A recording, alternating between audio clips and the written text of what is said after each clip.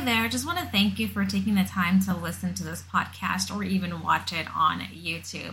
I would love to hear what you think. I would love to get any suggestions and understand what kind of content you're looking forward to hearing more about.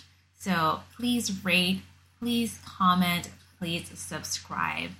And if you leave a review for the podcast, you'll get a freebie for efficient goal setting. So make sure to do that.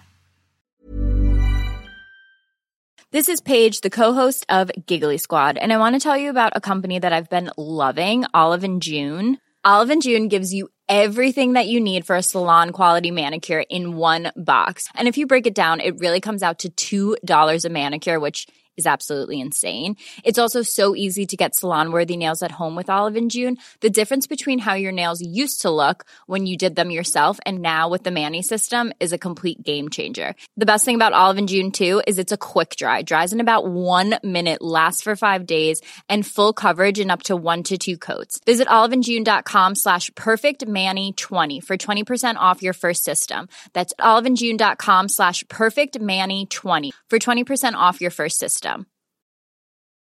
Mom deserves the best, and there's no better place to shop for Mother's Day than Whole Foods Market. They're your destination for unbeatable savings, from premium gifts to show-stopping flowers and irresistible desserts. Start by saving 33% with Prime on all body care and candles. Then get a 15-stem bunch of tulips for just $9.99 each with Prime. Round out Mom's menu with festive rosé, irresistible berry chantilly cake, and more special treats. Come celebrate Mother's Day at Whole Foods Market.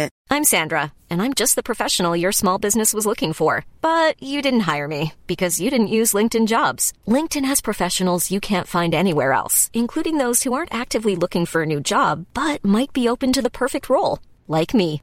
In a given month, over 70% of LinkedIn users don't visit other leading job sites. So if you're not looking on LinkedIn, you'll miss out on great candidates like Sandra. Start hiring professionals like a professional. Post your free job on linkedin.com/people today. Welcome to the podcast, She is Fab, where we discuss all things fab, women empowerment, and life coaching. My name is Evelyn, also known as the Fab Chiefess, and I am a mindset transformation coach. Today, we are welcoming you back to the stage, Janice Eisman, owner of My Body Couture. Welcome back. Thank you. I'm so excited to be back. We had a great conversation last time, so I'm really excited for our conversation today. Me too. So, as I mentioned, Janice is owner of My Body Couture. She has a very unique story, being a farm girl, going to New York City, working at Harper's Bazaar, transitioning to then having her own business, all while having a child. So today I want to dive a little bit deeper into some topics pertaining to her story. So first things first, I want to ask is, you have a unique perspective as an entrepreneur because you are a mother. You actually transitioned and your catalyst was having a child. So I want to explore that, how it has been different for you because you're a mother. Whew, yes, that's a big topic. So I think the starting place for this conversation for me is the notion that we're always told that we can't have it all. So what we're told culturally is that you can have it all, just not at one time. And I know that Sheryl Sandberg took a lot of heat for the book Lean In, but that's basically the message of that book was that we actually tend to lean back on our careers when we think that that is the case. So we tend to not go all in when we think, well, in a couple of years, I might have a child, so I'm going to not put my full effort in because we can have it all, but just not at one time. So we tend to actually not throw ourselves into our careers. And I think the other messaging that we often get is as mothers that the child is the number one priority. And so in our last episode, I shared that I was a lone parent, which puts me in a bit of a unique position because I don't share custody with anyone else. And I am the family's sole breadwinner. I don't get child support from anyone else either. So I've had to really fill both roles. And I didn't really think about kind of that idea of you can have it all, just not at one time. Prior to having a child, I also didn't really think about the idea that, that as a mother, that I would actually culturally be expected to give up my career and really put my child first. But all of a sudden, these messages started flying at me after I had the child. So in some ways, I was really lucky because I didn't hear a lot of that before I had a child. Part of that was because I was in New York City. Part of that was, even my upbringing on a farm. That isn't really the messaging that young women are getting. So I actually feel like I sat in a little bit of a golden bubble where I didn't start hearing that until after. But then what kind of started to happen was I ended up having a lot of guilt. And I felt like no matter what I did, it wasn't enough. I couldn't work enough. I couldn't parent enough. I couldn't be enough because all of a sudden I was in this place where I'm supposed to have this perfect mom body and I'm supposed to have my child looking all cute in little outfits all the time. And I'm supposed to, be posting these things on Instagram to show what an amazing mother I am. And I'm supposed to be spending all this time with my child, which I do, and I enjoy that. But, and looking after that whole piece, but then at the same time, I'm building a business. And so that was a really long answer to say that what I had to do was two things. One, really shut out the things that didn't add anything for me. So one example, my child is 10 now, so he's school aged, and first day of school, anybody who's on Instagram or Facebook is going to see hundreds of photos of children with a letterboard or a chalkboard beside them, posed underneath a tree in a cute outfit with a fresh haircut and new shoes. And the letterboard or chalkboard will say, the grade of the child and a couple things the child likes. And I love taking pictures, but I was like, I don't like letterboards. I don't like crafts. I don't want to do chalkboard things. And I was super stressed out because I'm like, I'm lucky if I get a photo of my child when he's not scowling or running, because I've taken so many pictures of this kid over his life. And my girlfriend Shanna actually said to me, you don't enjoy the crafting piece of mothering. Why are you trying to do it? And that was a simple thing that she said to me one time that just hit me like a load of bricks. Like, why am I trying to keep up with everything I am told that I'm supposed to be doing? I can just let that piece go. So that was item number one, was just letting go of what I was told that I was supposed to do.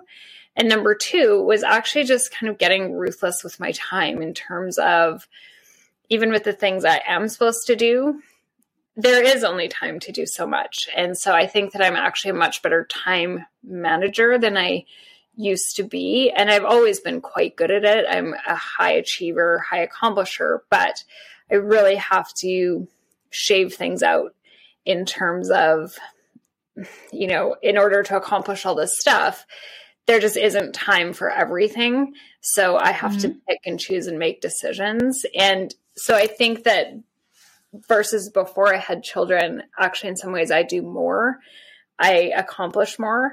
And part of that is just letting go of those societal expectations. Part of that is just really getting clear with my time. And I mean, part of what I have lost for sure is a bit of my leisure time. But I still don't buy into the, you can have everything, just not all at once.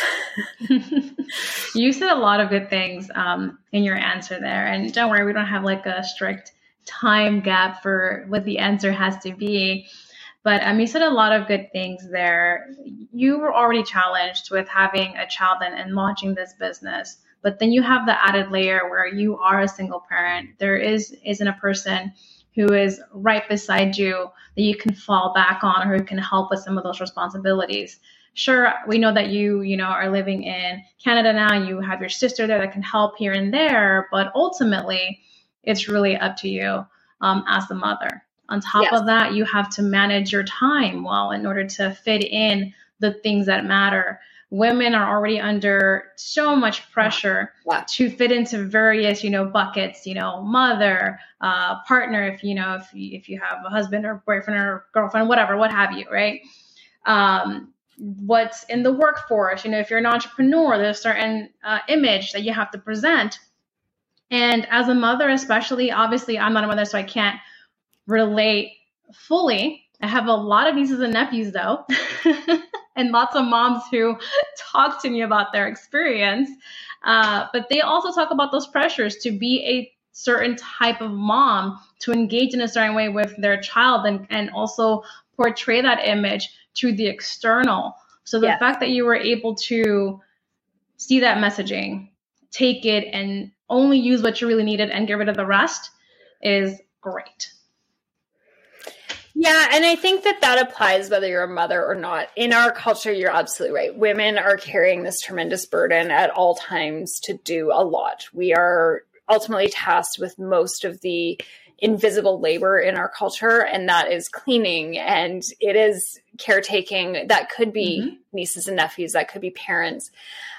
We are often tasked with everything in the domestic realm. So that's cooking, food acquisition, and it's called invisible labor because we don't pay for it. So it's not like husbands are compensating wives for doing these things, but all kinds of research exists that shows that women are carrying this burden hours a day more than men are. So much as we've come a long ways in terms of equalizing the workforce, we aren't anywhere close to equalizing the domestic life in terms of it actually being equal. So now what we're seeing is women actually going to work, working as many hours as men, and coming home and having a second shift of work where I believe that it's 2.5 hours more per day than men, and that's in a childless environment. So it's up to 4 hours more a day in a childed environment. That's a lot, because I would personally love to have an extra 28 hours a week of leisure time versus a partner, for sure.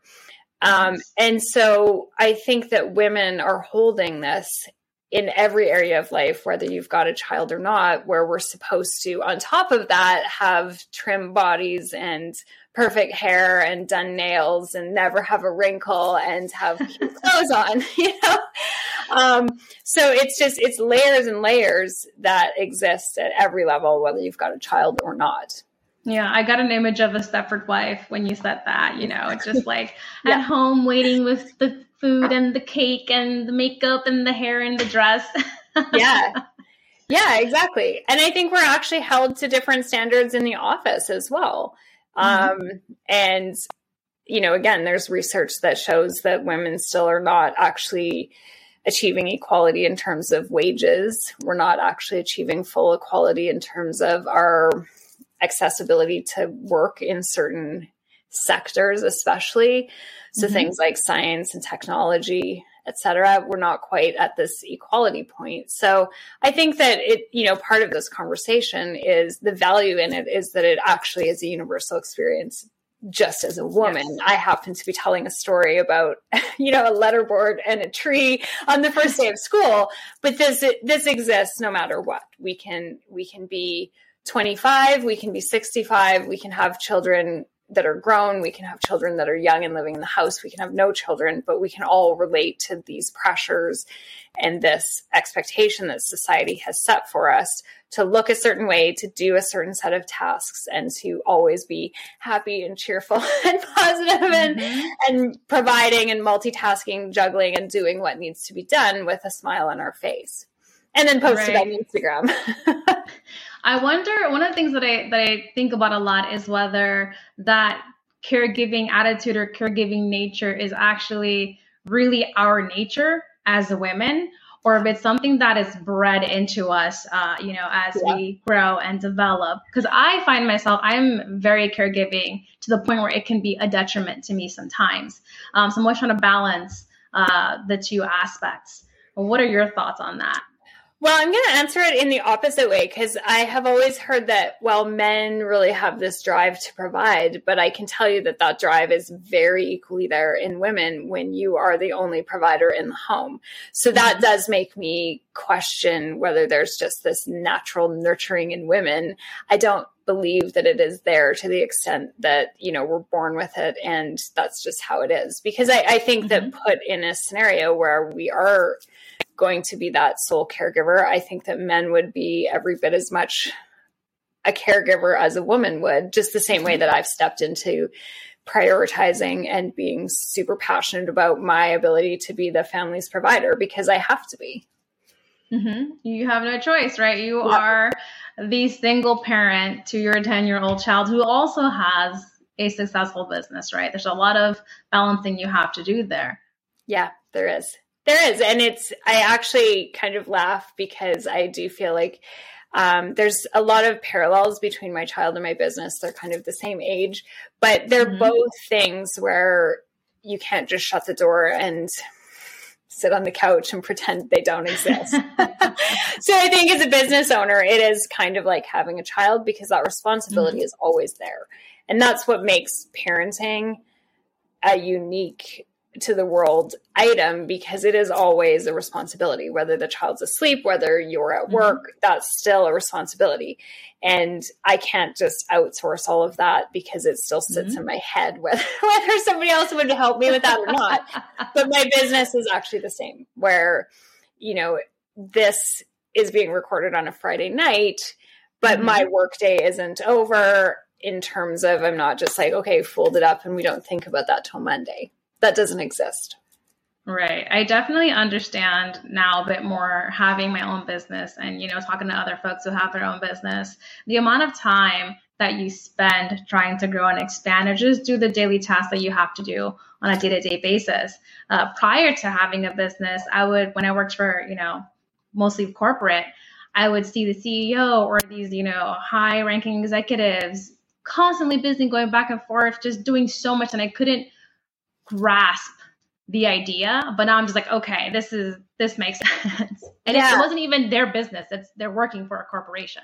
That's right. Yeah. And I think that sense of responsibility and accountability is really what carries you forward and makes it different than a corporate job where you take your salary and then you take your vacation days and you have your set work hours.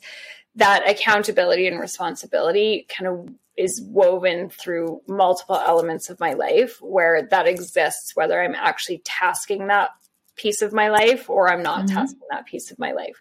Because ultimately, I can go out for a walk and leave my child, but if something happens, that's my responsibility and I'm accountable for it. Yeah. And the same thing with my business. So even when that door is shut in my commercial space, I'm responsible for it. If somebody breaks in, I'm responsible for it. I'm responsible for paying that rent, whether I use the space or not. So 24/7, there is that sense of responsibility and accountability.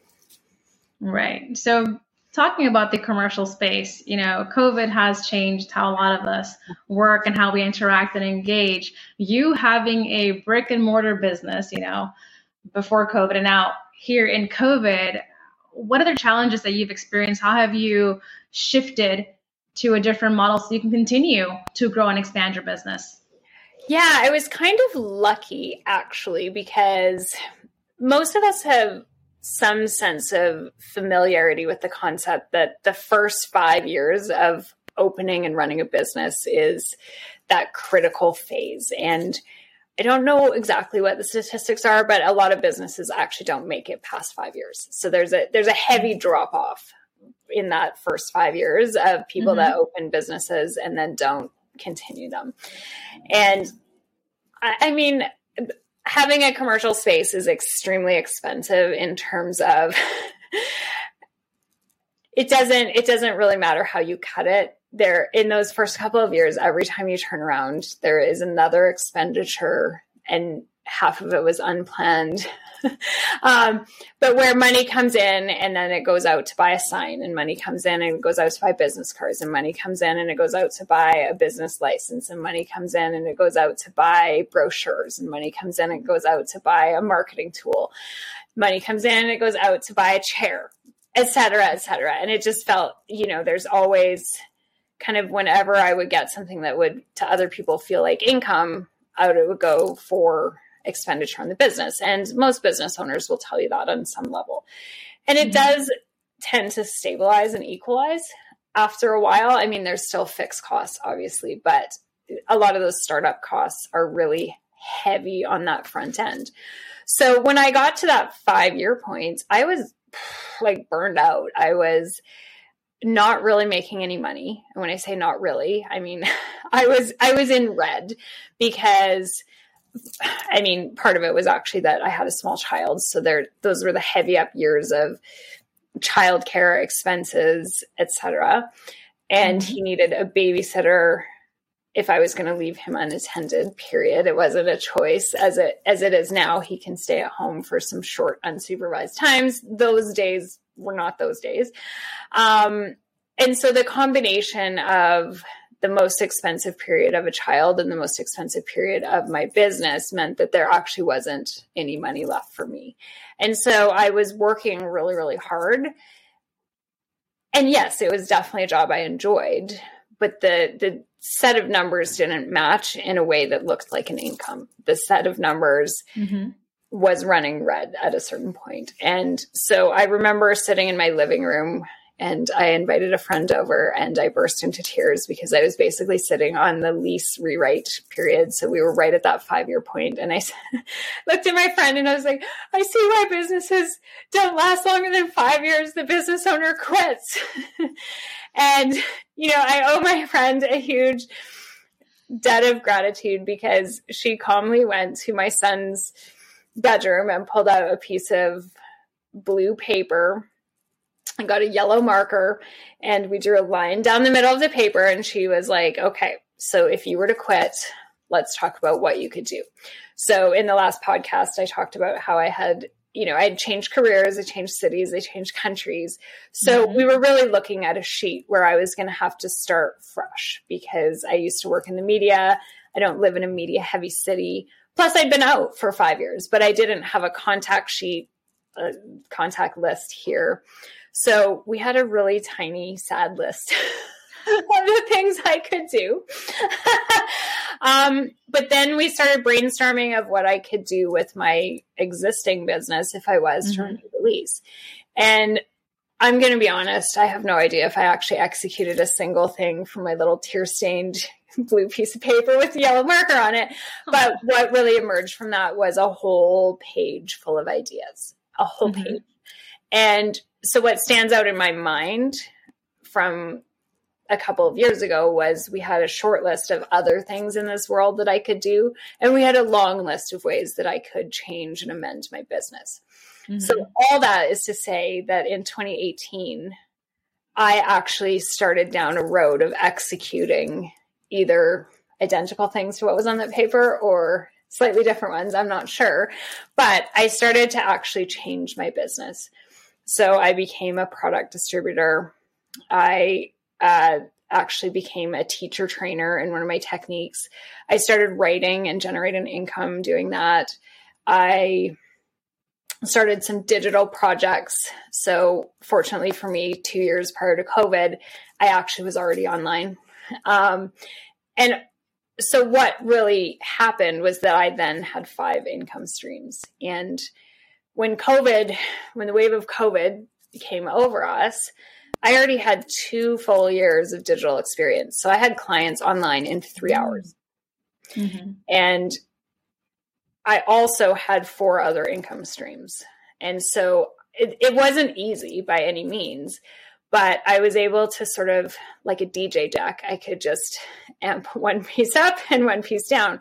So obviously I don't need to say this, but my in-person studio business went to 0, but then I could take that online piece and move it up. And product sales have actually gone up. So every time there's closures, those product sales go up and the one-to-one services go down.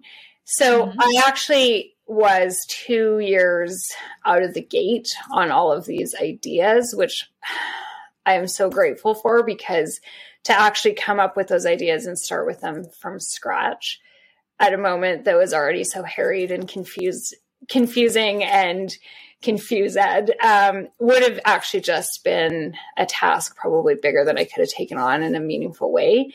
But so many people have asked me, well, what's next? What projects are you launching? I'm like, I already launched these projects, all of them 2 years ago. They're like little toddlers running around, but I haven't actually changed my business strategy even a smidge since COVID started. I just have,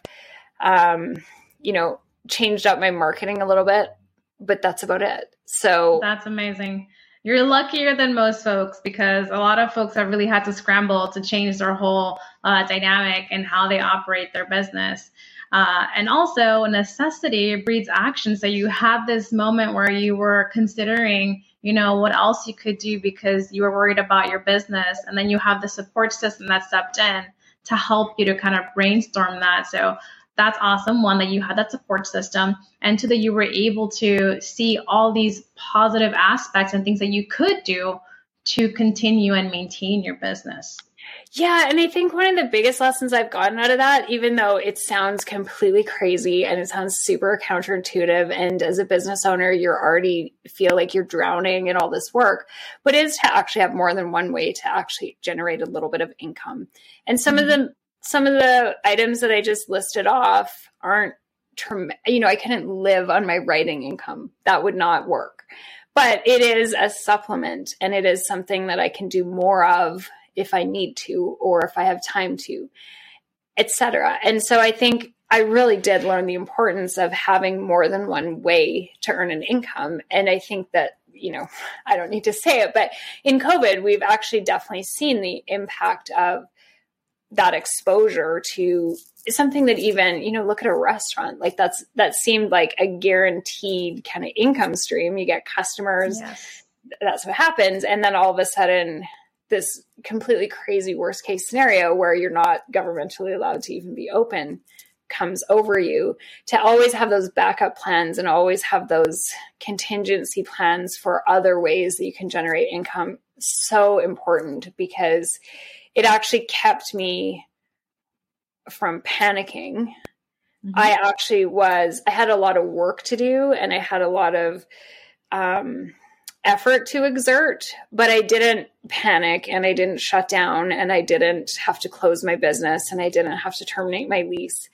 So I think that, I accidentally, hardship in the past led to this amazing preparation in a lot of ways for what was about to come. And I can't even understate how important that is to actually have that little bit of diversity so that you're not completely exposed to one situation, which, honestly, if the only way that I could have made money was in-person clients in my mm-hmm. studio space, I would be out of business and bankrupt right now.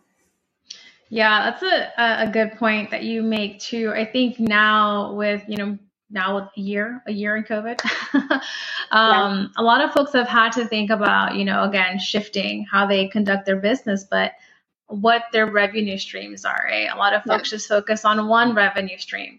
So you were ahead of the curve because you had more than the one you already had experience with digital services. But this year has really brought into focus to other business owners out there, or folks that are trying to launch a business, the fact that they need to have other sources of revenue. Yeah. And I think that one of the things that we often don't really ever talk about as business owners is how long these things take. So like a lot of other businesses this year, I've been hit with a lot of marketing from business coaches on, develop your course, develop your program, develop your residual income stream. It takes years to actually get to a place where it's a steady, consistent income stream. And so that matters a lot too, because mm-hmm. we can't just, I would say I'm in year 2.5 of a lot of these projects, and some of them are just starting to kind of turn into something that looks a little bit more mature, that I can kind of count on. I shouldn't ever say that, but that I understand sort of what the revenue stream looks like. Mm-hmm. And that's at year 2.5. So we don't want to put ourselves in the position where something goes sideways and then we're trying to develop this residual income that we need it to generate income 2 months from now, because I actually do talk about my little business units like children, where, if it takes 5 years for that first, it took 5 years for that first bricks and mortar business to feel anything like stable. And I would actually say it was like 8 for it to actually kind of fully settle. And that's kind of like a kid. So, now I've got these 2.5-year-olds running around, and it's still chaotic. Like if you watch a 2.5-year-old, they make messes. They do things when they're left unattended. They don't do anything that's particularly linear. And so, technology. Right, exactly. So if we think about our businesses like kids, it takes just about as long. After 10 years, you can leave the business unsupervised for a little bit and it's probably fine. But if it's a year old, probably not fine. So I think that we have to keep that in mind too. Residual income projects take a lot of time to develop, but they also take time to oversee. You can't just do a residual income product, slap it up on the internet and become a millionaire. That's a lottery ticket story. And it does happen. But for the most part, it takes tending, it takes sales, it takes attention, it takes time. And it isn't just something where you turn profit and have that profit be completely understood. So I think that for, if there was one piece of advice I would give, it would be, you have to be slow, steady, consistent. And you have to raise that business unit, which takes time and years. You heard it here, guys. Listen to Janice. If you haven't heard it before, which I doubt you haven't, slow and steady wins the race. Obviously, there are stories out there where someone will get lucky and blow up overnight.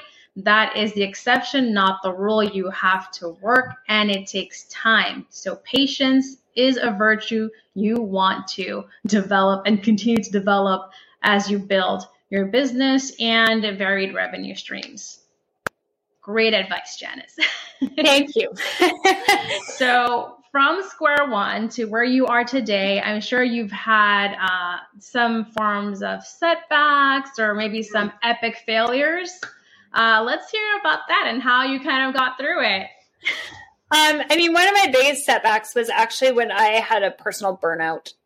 So just between parenting and trying to, start a business from scratch and doing that without a ton of support in any area, I literally worked myself into a stupor, into the ground. And so where that put me personally was a place where, there's a little chunk of time I really can't extract good, clear, full memories of, because I was personally burnt out. And so that's a huge setback in terms of nothing really happened from the outside. It was happening from the inside where I just didn't have the energy to run my business. And I remember being in my studio and a client telling me that she had burned out and it took 5 years to recover. And I was like, ugh.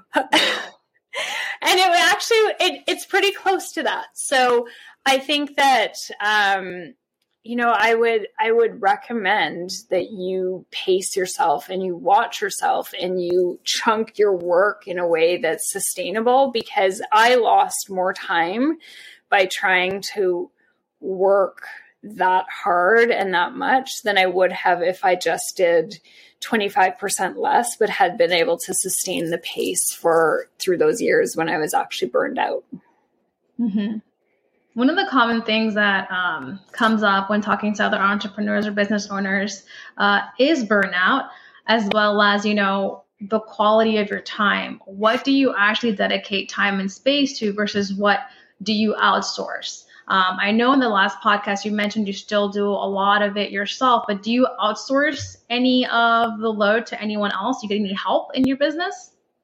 Actually, that's a really interesting question. So what I have chosen to outsource is support for me as a human being. So I have I have 2 nutrition certifications. I have the education and technically the capacity to cook. And I actually used to love cooking, but it totally falls by the wayside. It's just something I hate grocery shopping. So if the grocery fairies would just come into my house, it would actually help, but they don't. So that's one thing I outsource. And that these days is super duper easy because we can just go online and have direct delivery to the door. But I also personally outsource my own food. So there is a company where I live, called Yummy Yogis. And I'm a vegetarian, and she makes pre-made vegetarian meals that are super duper healthy and clean and ultra yummy. And I literally drive to her house and pick up 3 days worth of food. And then I have to cook for my son, but he's 10. So, and he has learned how to order his own groceries. So this is good. So I outsource that. And I outsource other supports for me. So cleaning, mm-hmm. I also am not like a superstar cleaner. And so I actually keep a lot of the business tasks, but outsource personal supports for me that help me actually keep the car on the road. So where I am healthy and sleeping well and eating well. And so I often have almost like a little staff of health professionals, whether it's varied over the years, but massage therapists or chiropractors or life coaches or people like that. Mm-hmm. And all of that is actually really dedicated to the whole ship sinks if I sink. And so that's actually a backwards approach for most business owners. Most business owners actually outsource business tasks. I outsource mm-hmm. personal tasks. Yeah. I think that's a very unique and awesome perspective, actually, because I haven't thought of the personal things that we do, right? The things that take up time in our daily lives, like grocery shopping or like cooking. Like you said, most folks focus on outsourcing things to do with their business. Yeah. But here we have two models, right? Your model is one, and this one is the normal model, right? Yeah. Your model it actually makes sense, right? If you're going to manage your business, if you want to have more of a hand in the day-to-day operations, then it would make sense that you would then outsource things in your daily life, in your personal life, that will help you to be a better CEO or owner of your business. So that's right. That's great. And it's really looking at that whole task list, because no matter what, I'm responsible for all of it. And then trying to figure out those higher mileage items. And so partly because I did have that personal burnout, and partly because I work in the health industry, I'm patently aware of the idea that, healthy eating is going to actually give me more mileage to outsource than, I don't know, someone sweeping the floor in my studio, because I have the energy to sweep the floor if I have that good quality, healthy food, versus if I'm eating whatever it is that I eat when I'm left unsupervised. And again, I have the knowledge. It's not a lack of knowledge. It's a lack of overall resources. And by that, I mean time to get it all done. So I think that what we need to do is look at it all and then just pick the ones that we feel are going to give us the highest mileage for those outsourcing dollars. Because one of the things I did realize a long time ago, we can outsource the crap out of everything in our business and basically go bankrupt doing it. It's a lot of expenditure, yes. Yeah, it's a huge expenditure. And so we really have to look at where those dollars are going and make sure that they're directly feeding back into a system, not just, I don't want to do this task, let's get someone else to do it. Mm-hmm. But what's interesting about your model, I'm calling it your model, is that it's not just activities that consume your time. It's also self-care. You mentioned, you have your life coach, there's nutrition in there. So it's not just the external stuff. You're also working on you and the internal, which is That's great. Right. Yeah. So in terms of your nightly thoughts, is there anything right now that kind of keeps you up at night, whether it's, your business or even the care with your son as a mom who is a business owner? I'm always sort of feeling like there's never enough hours in the day, because no matter what, there aren't. So I try to keep everything at almost a minimum standard. a long time ago, I've often had advice by coaches to use kind of a grid system, put the urgent important things in one corner and the urgent not important things in the other corner, and those 4 corners. Yeah. And it doesn't work because I have more urgent important things than I have time to do. So what I really try to do so that I can sleep at night is do just enough, just good enough, so that everything is actually operational, functional, and working. And, it's interesting because I definitely was a perfectionist. I remember in my 20s going to a therapist and she was like, you're a perfectionist. I'm like, yes. She's like, no. No. And let me tell you, the experience of being a single parent business owner has driven that out of town because I can't be a perfectionist. So I've really adopted the good enough is good enough model, where as long as something is getting done that's keeping it all afloat, I can sleep at night. It's when there starts to be big gaps in the system. And so I'm not perfect about deadlines. I'm not perfect about getting all those urgent, important things done. Cause as soon as I start to list those, there's things that just aren't done. Yes, perfectionism is a really bad thing for the majority of folks. I mean, anyone who's high achieving like yourself or has aspirations tends to be a perfectionist or have some form of perfectionism. But that kind of puts you into analysis paralysis, right? If you're trying to perfect every single thing, you actually start to diminish your momentum of moving forward. So that's a good thing that you address that in your life. Yeah. And what I have done is 2 things. One is breaking down big things into little steps. And so as long as I'm taking a little step, I'm good. So it doesn't even matter what it is. I just, from the day I started that business, take 1 step, send 1 email, send 1 text. And that can be all you do on that whole project for the full day. But there's momentum there, especially if you're kind of tossing that momentum to someone else. And then, I'm not the most organized person, but I action things. So that's the second thing is, instead of spending all the time planning and organizing and making things tidy and having it all structured, I just do. And it leads to some backer messes, which some people find really funny, but like that the actual actions are taken and the actual, the check marks are done. And so even though it's not done cleanly and tidily and with structure and regiment, I opened a business without a business plan.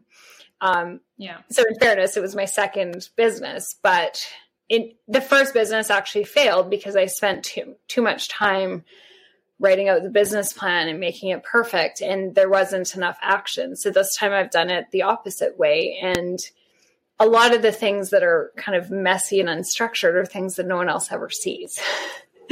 So that's a good share right there. I hope you guys are listening and really take that into consideration. Everybody does things their own way. There is no straightforward path. There is no set in stone method to go about achieving your results. You have to find what works for you. Yeah. And I think just really not getting stuck in that, like you said, analysis paralysis. And for me, it's taking the action that counts, not planning the action. It is actually taking a step that is progressive and checking something off the list. And I don't think that everybody has the fortitude to hold that, because it would really bother some people to actually have disorganization or to have things that are not perfectly structured. But for me, that is actually what has kept it all going. It's the fact that I'm taking consistent action and not worrying about the other half of it. And that's what matters, right? You have a goal or end result, but if you don't take any action towards that, I mean, what are you doing, right? You're not going to get there. So really, you can plan all you want, but unless the action is there, you're going nowhere. Yeah. Yeah. And I think actually because of that, I have a really strong resilience to failure. So I'm going to use podcasts as an example. So I have guested 108 podcasts, which works out to an average about 4 a week. But behind the scenes, I apply for a lot more than 4 podcasts a week. And I don't know, a solid chunk of them never reply to me. A solid chunk reply, and then things just sort of fall through the cracks. And that's just a small example, but, I would say probably I apply for 5 podcasts to every one that actually works out. Mm-hmm. And so that means that I'm actually failing more than I'm succeeding. But this is true in absolutely every area of business. And I think the more you practice failure, the more resilient you are to it. To be quite frank with you, I don't even notice the podcast failures because I'm doing this in all areas. So I'm doing it with writing. I'm doing it with client marketing in all kinds of areas. I'm doing it all over the place. And I will put myself out there in ways that I'm like, I don't know what's about to happen. I once wanted to speak at a fitness conference. That was kind of like a big goal of mine. And I just tossed in an application. I think, to be quite frank with you, I probably spent 10 or 15 minutes on the application. I did not spend a lot of time doing it. And I actually got to do it. Had I failed at that, I wouldn't have actually sat in the failure. I just would have been like, oh, well, I only spent 10 minutes doing it. What do you think?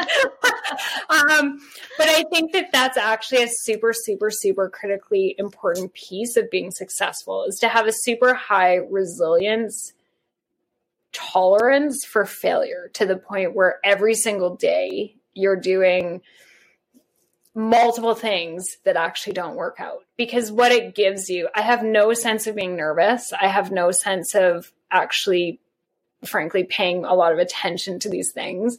I have no sense of holding energy around the idea of, okay, this is my big shot.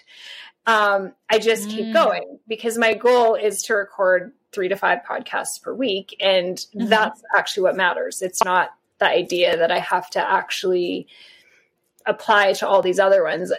That's just part of the process of getting it done. Mm-hmm. I'm so happy you shared that you're so candid with, your application process and how many out of however many you get, because a lot of us tend to focus again on the best things, the positive things, the yeses. Yeah. And those no's, they may hurt or sting the ego somewhat. And your failures, can also hurt and make you feel a certain type of a way. But I fully believe, and this is something I preach with my clients, is that failure is important.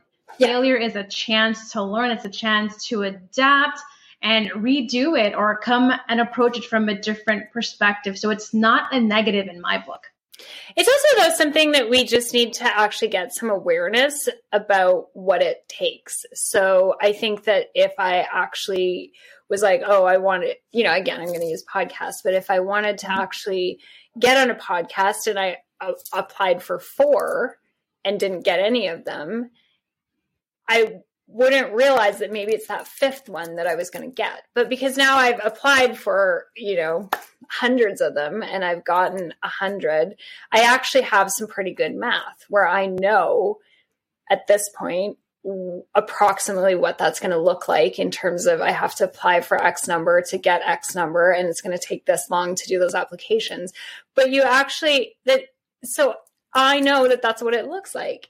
And then I don't even see it as failure. It's just part of the process, and that's what it looks like. And then from there, I can decide whether that's worth that time to me or worth that effort to me. But I think that unless we're put in that position where we can even gather that data, we might see it as failure. We might look at that and be like, well, I wanted to do podcasts and I applied for 4 and I didn't get any of them.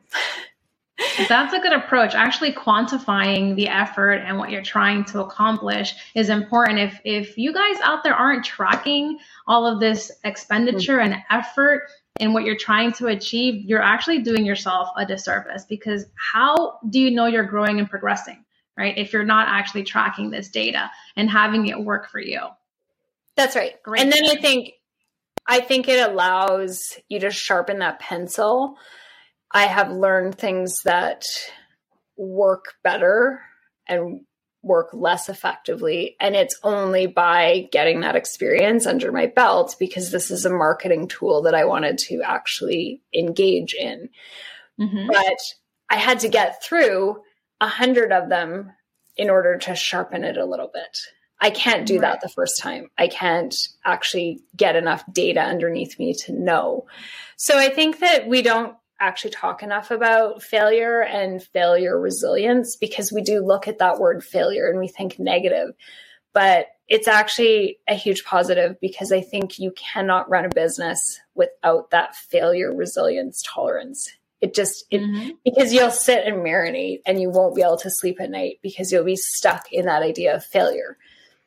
Right. Well, similar to how you as an individual are a product of your experiences, your upbringing, the mistakes and successes, along your path, it's the same with your business, right? Anything that you do in the course of setting it up, implementing, growing, and expanding applies to how your business comes about, how it's built, and how you interact and move within that world, right? So failures are equally as important as your successes. They are. In fact, I think they're more important. You know what? I agree, because if you're always succeeding, if everything's always going well for you, you're actually not growing, not developing, and you're missing out on some lessons that could actually make you greater.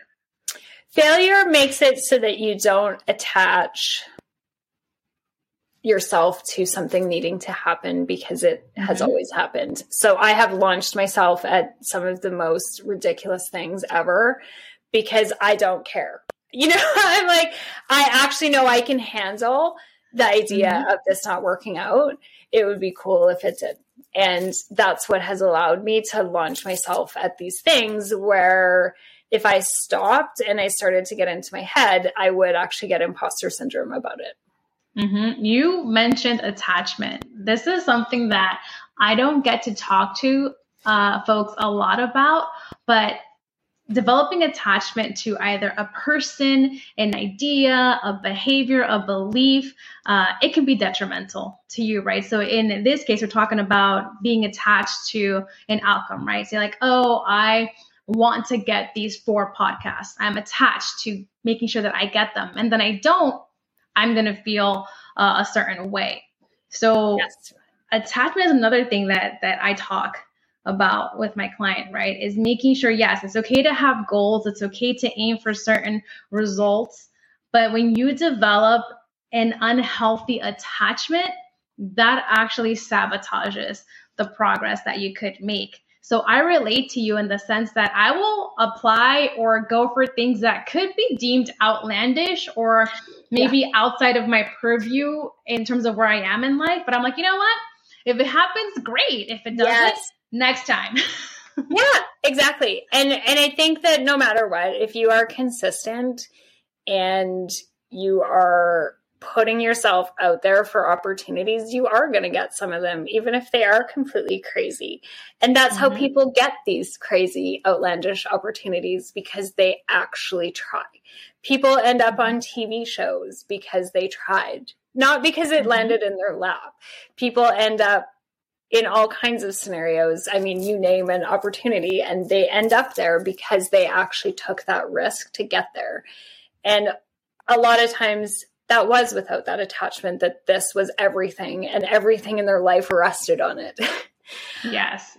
I love that. I'm all about that. I tell folks, go for it. If there's something that you want to do, you have to at least try, right? Yeah. Whether you get the result that you want or not, trying is the first step. And if for some reason it doesn't work out, it doesn't mean it won't in the future. That's right. Or something similar, or something, or it leaves space for something that you never knew was about to happen. That happens too, right? You go after one thing and that thing isn't meant for you at this time, but another door opens that actually fits and aligns better with where you are. Exactly. So I'm also curious, in regards to your son, does your son ever talk to you or express interest in your business? Does he ever offer any opinions on like the podcast that you do or how you market yourself?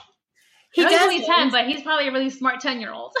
He doesn't, but it is funny because I've realized during COVID how much of it he actually takes in, because I was actually doing a podcast in December.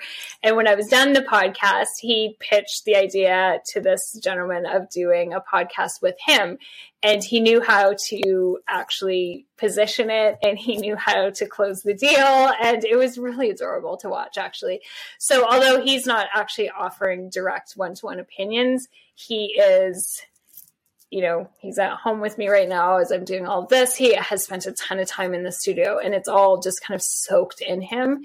And sometimes I just stand back and I'm like, oh yeah, you're actually really absorbing all of this, even if it doesn't seem like it. That is great. And I'm sure it'll benefit him as it already has, right? He has a podcast exactly. collaboration. So I wasn't doing podcasts when I was 10, let me tell you. I will say the younger generation, it doesn't matter what age, just younger period, are way ahead than like where I was at that age. Totally. Yes, I completely agree.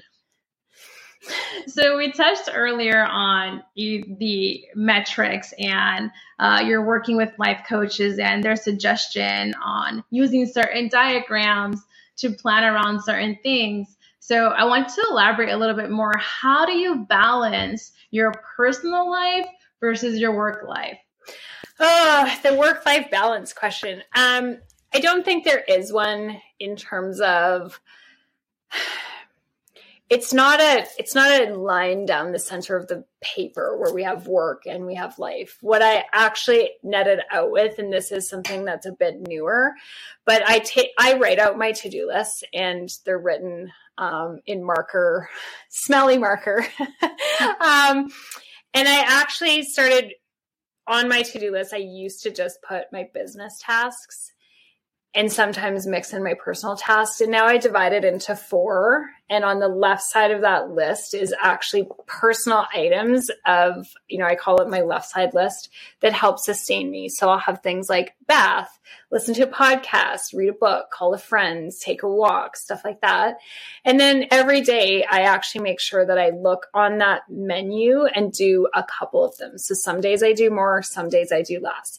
And I don't kind of track what's what, because as a business owner and as a parent, I don't kind of shut the lights off at 5, then spend an hour with my son, then have time to myself.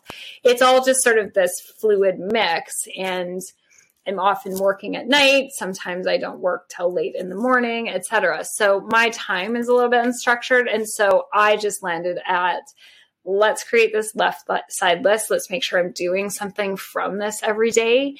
And then I'm kind of a sustainable container. And the days when I have time to do more, I do more. The days I have time to do less, well, you know, maybe all I'm doing is going for a walk and listening to a podcast, or maybe all I'm doing is having a super quick bath, but we're getting something in there so that that's how I balance. Yeah, all you can do is your best, really, as a business owner and talking to other business owners like yourself. The work-life balance is actually sort of a myth. They tend to blend in together, and you just build in the time that you can build in for personal care.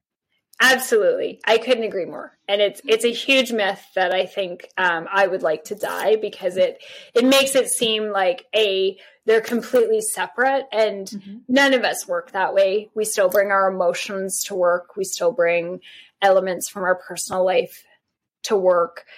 There's research that shows that the average person actually is doing personal tasking at work. And then same thing, like now we have our phones. So our phones are bleeding into our homes, whether we're entrepreneurs or not. We don't kind of shut that office door and then the boss can't reach us. So this idea that there are these two completely separate things is such a huge myth. And I hate that phrase, actually. I understand that people use it, but I just think, you know, that word balance isn't accurate, because we also have seasons of our life when we're going to work more, or we have seasons of our life where we're going to have more things in the home. And so it's more like work-life sustainability to me than balance. Agreed. I like that. Work-life sustainability. I'm going to use that. So Janice, before I let you go, is there any final thoughts you want to share with our audience? I think that women only make up about 38% of entrepreneurs. And that is up from around 11% 30 to 40 years ago. So we're making progress in terms of being our own bosses. I know. But women make up more than 38% of the population. So there's still room to grow. And I think this idea that it's really hard to be an entrepreneur and a mother that's scary for a lot of people, and it's quite pervasive. So I think that, I hope that someone here has heard a message that can help them feel a little bit more confident and capable in doing both, because I think that actually in a lot of ways, there's no better job for a mother in terms of flexibility and in terms of raising a child that is really part of the whole. And so whether you're already a mother or whether that's something that is going to happen in years to come, or whether that will never come for you, but you actually generate a greater understanding of other female entrepreneurs who might want to have children or currently do, I think that we owe it to ourselves and to society to actually have that conversation where we can learn how to do both and get that number looking closer to 50-50 as opposed to 60 or 70-30, 60-40, yes. 70-30. You heard it here on She Is Fab. Ladies, let's do the work. If they can do it, we can do it too. Yes. Don't let any stigma out there prevent you from pursuing what you want to pursue and getting to where you want to be in life. And don't give in to societal norms. Come on, we're trying to break that glass ceiling. Yes, absolutely. Thank you so much, Janice. As usual, it was a pleasure. Obviously, I'd like to keep you for longer, but let's face it, you have stuff to get to. I have stuff to get to. So I'm grateful you took the time out to join me again today. Thank you so much for having me again. You're welcome. And of course, we'll talk again soon. Yes, we will. Thank you. All right, guys. Thanks for joining us on this episode. Again, as I always say, preparation, accountability, execution, and resolve are keys to your success. Until next time.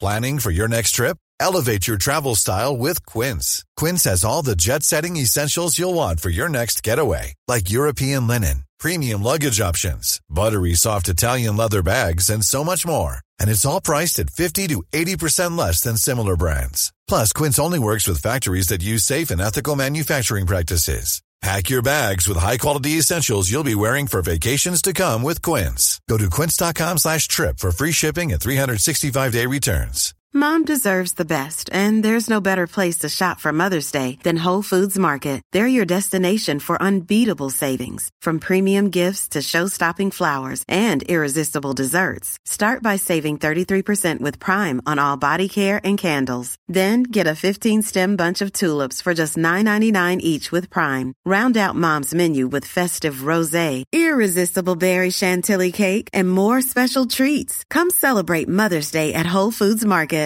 Normally, being a little extra can be a bit much, but when it comes to healthcare, it pays to be extra.